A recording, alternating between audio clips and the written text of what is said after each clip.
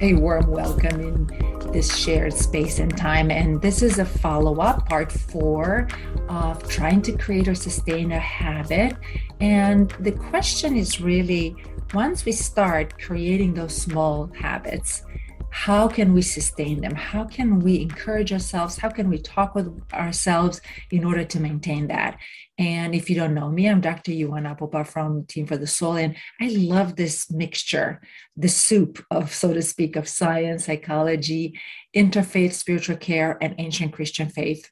We're going to follow up today from the previous 3 parts. Part 1 was all about how to realize that we have access to effortless will. And that's through automation, through our own habits that we are forming. And we have so many. So if you haven't watched that, go ahead and watch part 1.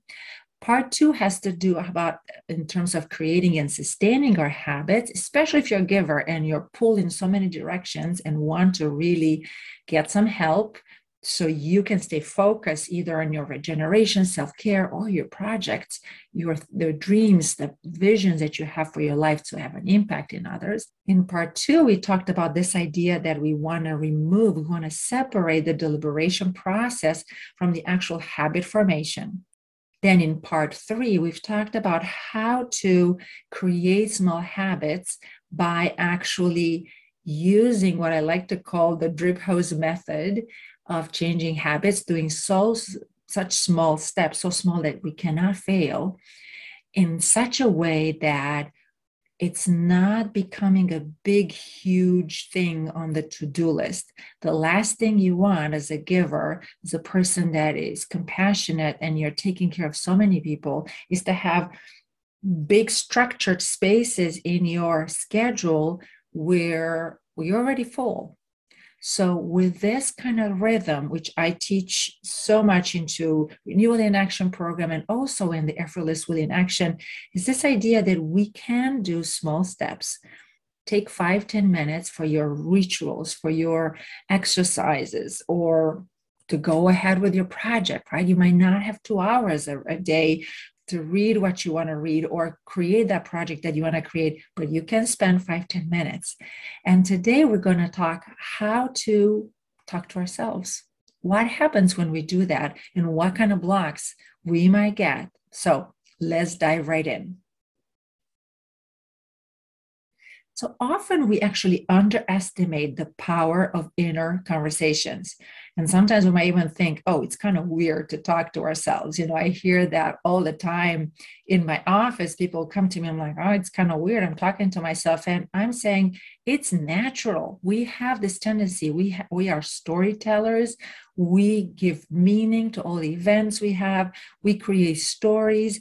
We have inner conversations all the time. That doesn't mean we're hearing voices. We're not talking about that. It's more that we are relating to ourselves. Obviously, when you're in doubt, just talk with your doctor if you're not quite sure what does this mean. But for most of us, we have those inner conversations and they happen subconsciously anyway. And it's interesting that cognitive psychology brought this as a field into our awareness, in our collective consciousness, that we do have what I call negative beliefs and negative conversations. And part of what cognitive therapies and methodologies are trying to do is to help us from using these negative beliefs, these assumptions, either black and white, or I always do this, or if I don't do this, it's bad.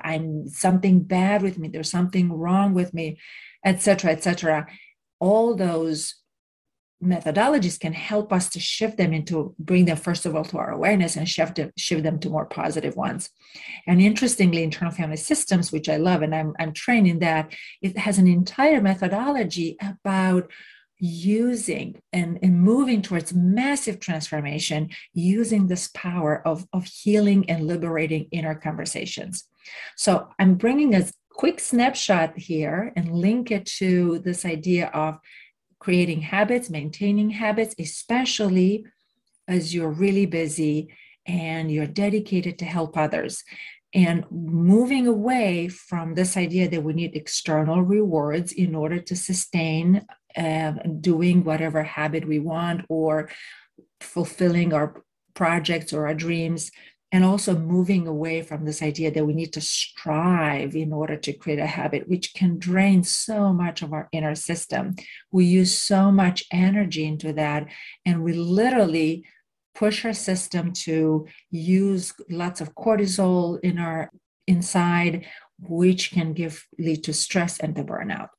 So effortless will is this ability, which I shared in the first part, that we can actually link our thought to action much quickly and quicker than we think. So if I say, touch your nose right now, we just touch our nose.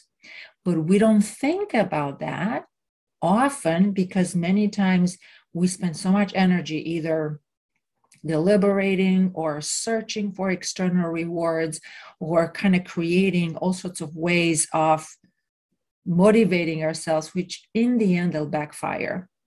And if you're listening to this, you probably experienced that already. So when we implement small changes, 5-10 minutes, we can start getting those kind of backside voices that might go something like this. And by the way, there are two types of main conversations. So we're going to talk one this week and one next week. But for this week, here's what I'm sharing.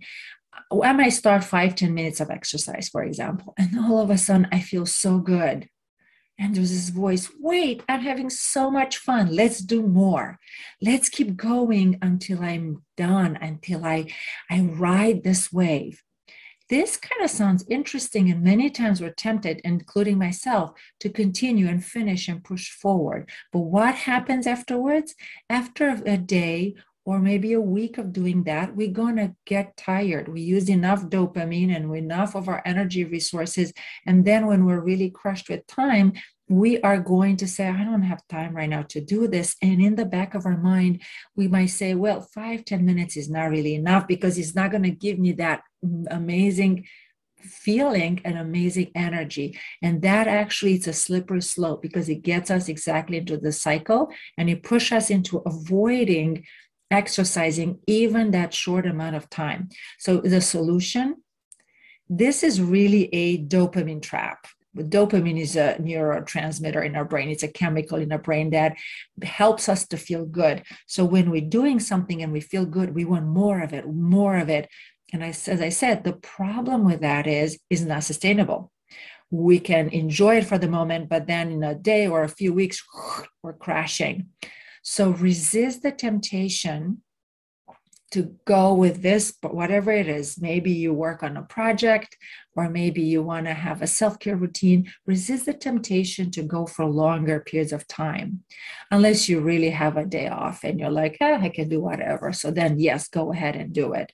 But then reminding yourself that you're in the phase of building or consolidating this habit phase. Remember how I said we're going to separate the deliberation phase from this consolidating, creating this habit phase, but also from the actual habit that we're going to do for the rest of our lives. So in this phase, which could be sometimes a month, could be 2 months, or even 3 months, depending on how busy your schedule is, don't push yourself. Don't push yourself to do too much, or don't get excited and do too much. So either way, kind of stick with the 5-10 minutes a day until it becomes a habit. And as I mentioned last time, it becomes part of your identity.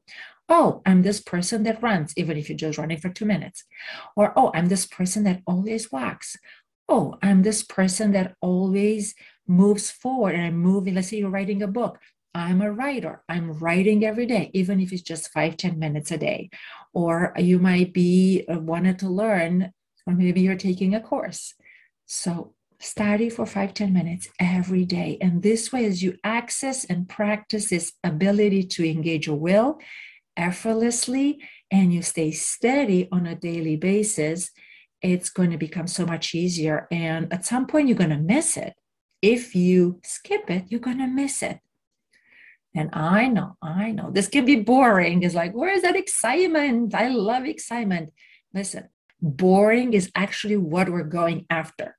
The whole idea of creating sustainable habits is to make them so effortlessly that we don't have to think about it and it's going to be ingrained, it's going to be part of our identity. So it can feel boring, but I want to twist this a little bit. It is kind of boring, like brushing your teeth, right? Can be boring, but here is the invitation. When we reach that place where it requires very little energy, that it becomes, so to speak, boring, this is where the great news are coming. When our body, our mind, and our emotions can do the habits with ease every day without fighting, without any energetic leak, so to speak, and it feels boring, this is where we actually have the space to stay in the now. And we can connect with our true self. We can connect with our soul or the divine, the image of God in us every moment. So then we can infuse our habits with this sense of soul and spirit in such a way that it becomes transcendent. So go for boring, so to speak. Make it really easy, make it really effortlessly so that you can actually have time to pause and look around and enjoy life, because it's such a miracle that we are alive and we can actually bring thoughts into action. For me, that's a miracle right there.